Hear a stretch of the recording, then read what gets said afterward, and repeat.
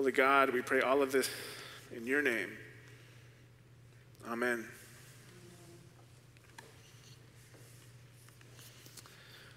Well, today we are wrapping up our sermon series on parables. We're wrapping up talking about the kingdom of God, which we have learned a little bit about how it flips things on its head, about how there is an urgency that goes along with it, about how it is not always matching the wisdom that we have of the world. And today what we're going to talk about is not technically a parable. Some people might call it the parable of the sheep and the goats, but it's not really a parable in the traditional sense. But this sheep and goats metaphor is the way Jesus talks about separating the nations at the final judgment between those who have done the most important work and those who have avoided it. And I figured while we're on the topic, I would talk about a different kind of goat. You see, GOAT is also a modern acronym for greatest of all time. You would talk about the GOAT musician or band. Or, you might talk about the GOAT basketball player, who is the greatest of all time. The debate in basketball is always between modern players, but I want everybody here to go on a trip with me back to the 1960s. Because if you're going to talk about basketball, and we're going to talk about basketball, in the 1960s, you're talking about two players who compete for the greatest of all time moniker. The first is Wilt Chamberlain. Anybody heard of him? Wilt is famous for having these absolutely gaudy statistics. He had a season where he averaged 50 points a game and pulled down 26 rebounds. You've got to understand, this year in the NBA, which is considered a very offensive-heavy season, the lead scorer is a guy named Joel Embiid, who's scoring 33 points a game, 17 less than Wilt scored. So Wilt had this season like any other, and the season wasn't all that uncommon for him. He put up incredible scoring numbers, incredible rebounding numbers. So if you go back to the 1960s, Wilt is clearly the GOAT, right? Well, there's another name that comes up in this debate all the time. It's a guy named Bill Russell. Have you heard of him? He just died about a year ago, actually. And Russell's numbers are much more subdued. He averaged almost exactly half as many points as Wilt Chamberlain did over his career. The rebounding rate was just about the same. But if you ask most serious NBA fans, most of them are going to say Bill Russell is the GOAT. Which doesn't really make sense, right? He didn't score as much. He rebounded about exactly the same. His stats just weren't as good as Wilt. But if you're playing a basketball game, what's the goal? Winning. So in his career, Wilt Chamberlain won 2 NBA championships. Meanwhile, Bill Russell won 11 NBA championships, a number that is unprecedented to this day in professional sports. So Chamberlain was very famous for putting up gaudy stats that you would look at and go, that is incredible, impressive. But meanwhile, Bill Russell was the quintessential team player, a star who sacrificed his own statistical record for the sake of his team, playing rock-solid defense and elevating those around him. So Jesus today is talking about the sheep and the goat. And what he's really talking about is what is going to matter in the end. It's though he is asking all of us to elevate our life performances. But the question isn't, did you put up great statistics? Did you get a lot done? Did you make a lot of money? Did you influence a lot of people? For Jesus, none of that is most important. Jesus makes it clear what we will be judged on is not what we personally accomplish, but instead what we do for others. whether we feed the hungry or clothe the naked or visit those in prison or welcome the stranger. So with that, let's listen to our passage today from the end of Matthew chapter 25. When the Son of Man comes in his glory and all the angels with him, then he will sit on the throne of his glory. All the nations will be gathered before him, and he will separate people one from another as a shepherd separates the sheep from the goats. And he will put the sheep at his right hand and the goats at the left. Then the king will say to those at his right hand, "Come, you that are blessed by my Father, inherit the kingdom prepared for you from the foundation of the world. For I was hungry, and you gave me food. I was thirsty, and you gave me something to drink. I was a stranger, and you welcomed me. I was naked, and you gave me clothing. I was sick, and you took care of me. I was in prison, and you visited me." Then the righteous will answer him, "Lord, when was it that we saw you hungry and gave you food? Or thirsty and gave you something to drink? And when was it that we saw you a stranger and welcomed you? Or naked and gave you clothing? And when was it that we saw you sick or in prison and visited you?" And the king will answer them, "Truly I tell you, just as you did it to one of the least of those who are members of my family, you did it to me." Then he will say to those at his left hand, "You that are accursed, depart from me into the eternal fire prepared for the devils and his angels. For I was hungry, and you gave me no food. I was thirsty, and you gave me nothing to drink. I was a stranger, and you did not welcome me, naked, and you did not give me clothing, sick and in prison, and you did not visit me." Then they also will answer, "Lord, when was it that we saw you hungry or thirsty or a stranger or naked or sick or in prison and did not take care of you?" Then he will answer them, "Truly I tell you, just as you did not do it to one of the least of these, you did not do it to me. And these will go away into eternal punishment, but the righteous into eternal life." May God bless this reading. Well, last week we touched on this passage just a little bit because we were talking about the parables of the bridesmaids. And I mentioned that that parable, along with this story today, mark this turn in Matthew's gospel towards what theologians call eschatology, which is a fancy Greek word of saying the end times. What will it be like at the end? But there's another way of referring to these stories,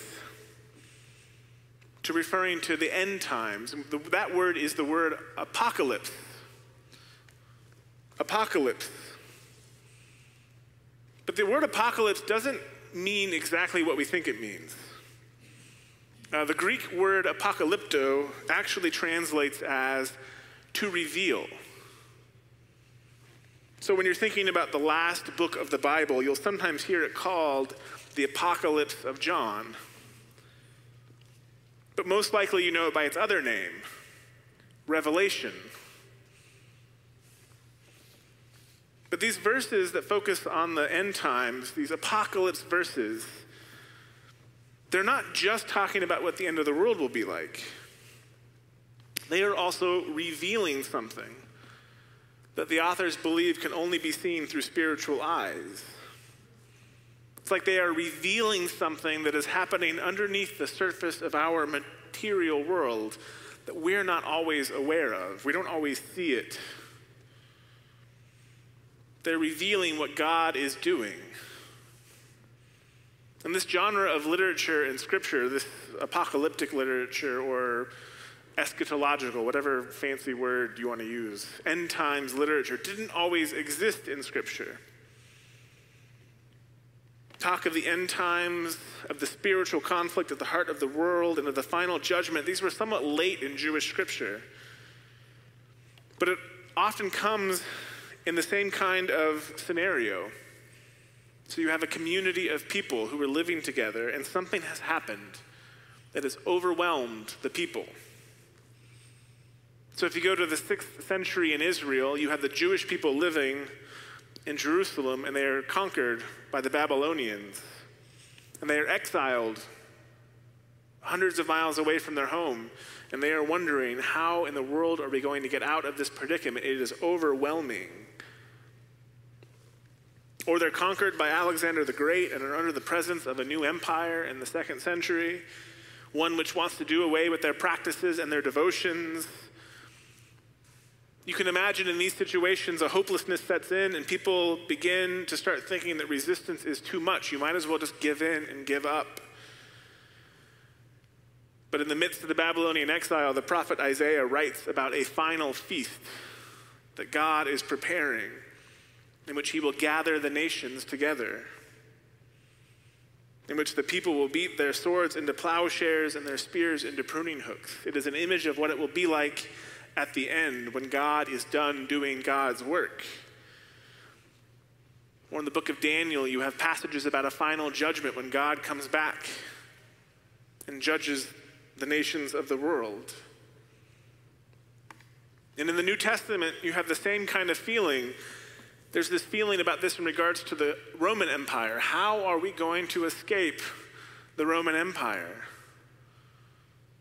How are we going to outlive this? In fact, if you go to that famous apocalyptic book, Revelation, the last book of the Bible, you see all of this imagery that looks a lot like Rome. The beast is talked about as having 7 heads on 7 hills. Of course, Rome famously, mythologically, was built on 7 hills.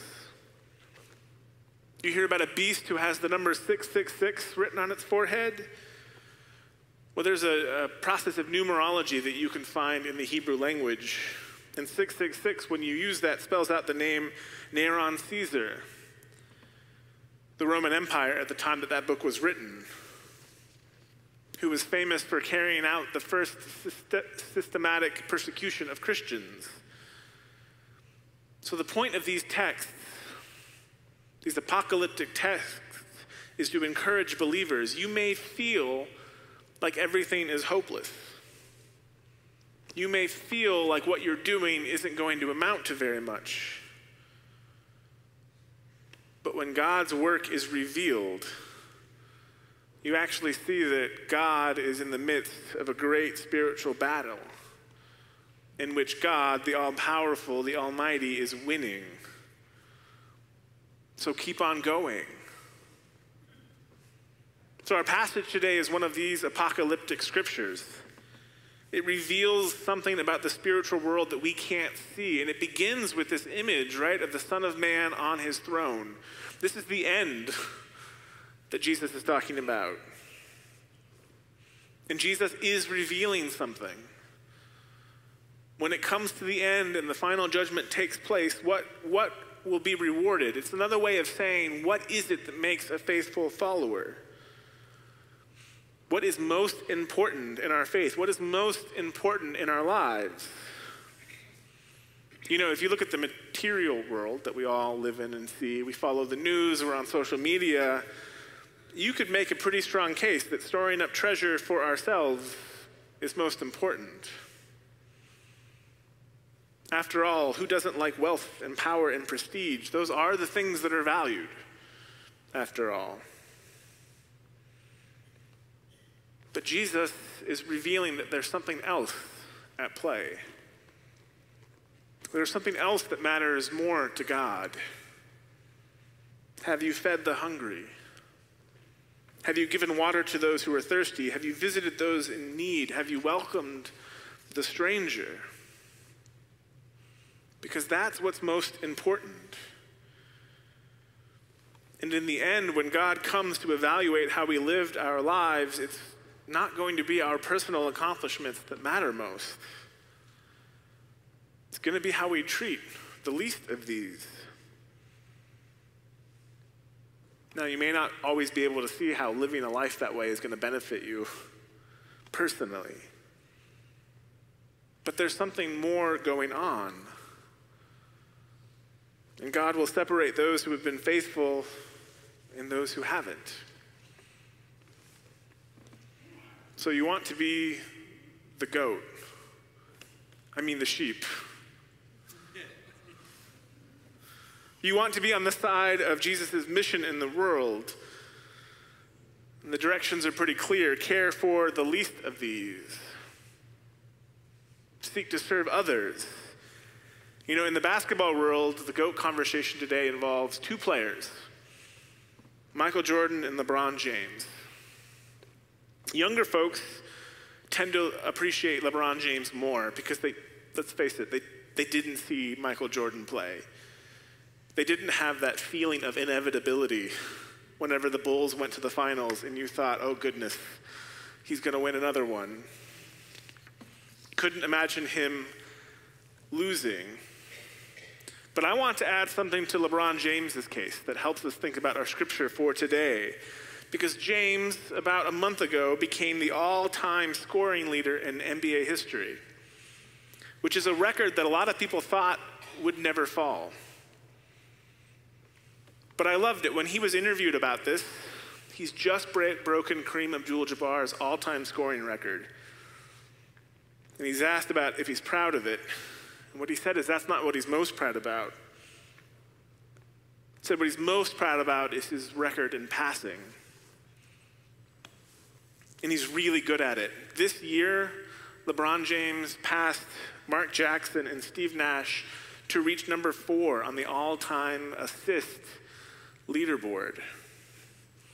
As in, he has spent his career setting up his other teammates. For comparison, Michael Jordan is 51st on that list. So for a player who has also scored the most points in history, to have that many assists is remarkable. Now, does that make him the GOAT? If you want to ask me back in the narthex later on, I'm seeing some shaking heads. But I think it really does reiterate what Jesus is saying. In the end, what we will be judged on is not our personal accolades. It's not what we accomplish or how much money we make or how great we are. What we will be judged on is what we do to help others. What we will be judged on is whether we show love and compassion to the least of these. Martin Luther King Jr. once said, life's most persistent and urgent question is, what are you doing for others? And it's a question that still rings true today, but we should extend it, not just what are you doing, but what are we doing? We as a church are here to follow Jesus. We could all individually live our lives without needing to come together, yet we feel compelled at some level to come together because we believe that we can do more together than apart. So as a church, what are we doing to care for the least of these? What are the resources that we have to show love? Because we've been talking this entire series about the fact that we've been called to live for a different kingdom. One which flips the kingdoms of this world on their heads. One which privileges care for the poor above all else. One which calls us to be ready at a moment's notice. And that calls us to be a different kind of people. So are we ready? Do we see this new kingdom? Let's live for it. Amen. As we gather for worship, we invite you to connect with us. If you're worshiping with us for the first time, and we invite you to take a moment to introduce yourself following worship, and that goes the same if you're